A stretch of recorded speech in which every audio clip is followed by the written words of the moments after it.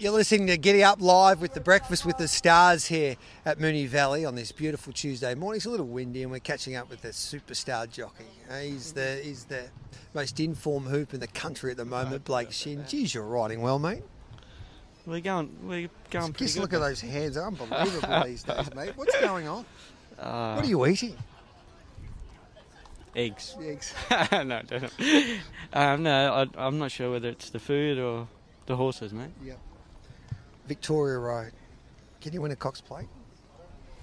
I hope so. I hope we're speaking after the race. The reports are pretty strong on him, and really happy to get the ride. And trained by arguably the world's best trainer, and he wouldn't be sending him here, if he didn't think he was the right horse. Have you been on the phone to Aidan yet?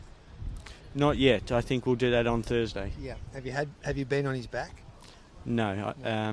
The team like to keep things in routine, and TJ, who's the foreman, travelled over with him.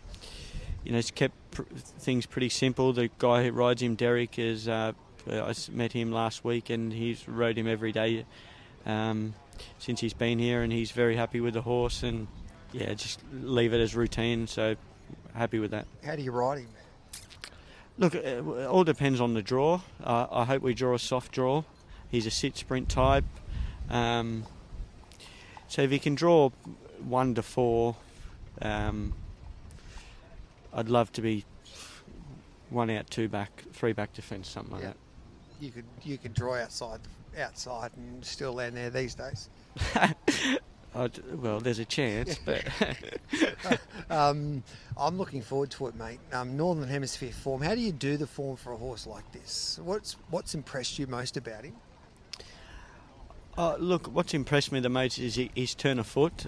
His Breeders' Cup win was pretty impressive. He drew soft on that occasion in Barrier 1, but he was racing in restricted room coming around the turn, but he had good change-up speed. And I think in this style of race, the Cox Plate, as we've seen, over the years, if you've got a horse that can suck up and track up and conserve energy and then utilise their sprint, if you can nail the ride and you've got the horse, you're a chance of winning the race. And I've thought about that, and if it can come off, well, he's a chance of running really well. What's your best for the week? You got Geelong Cup tomorrow, mate. Just one winner for us.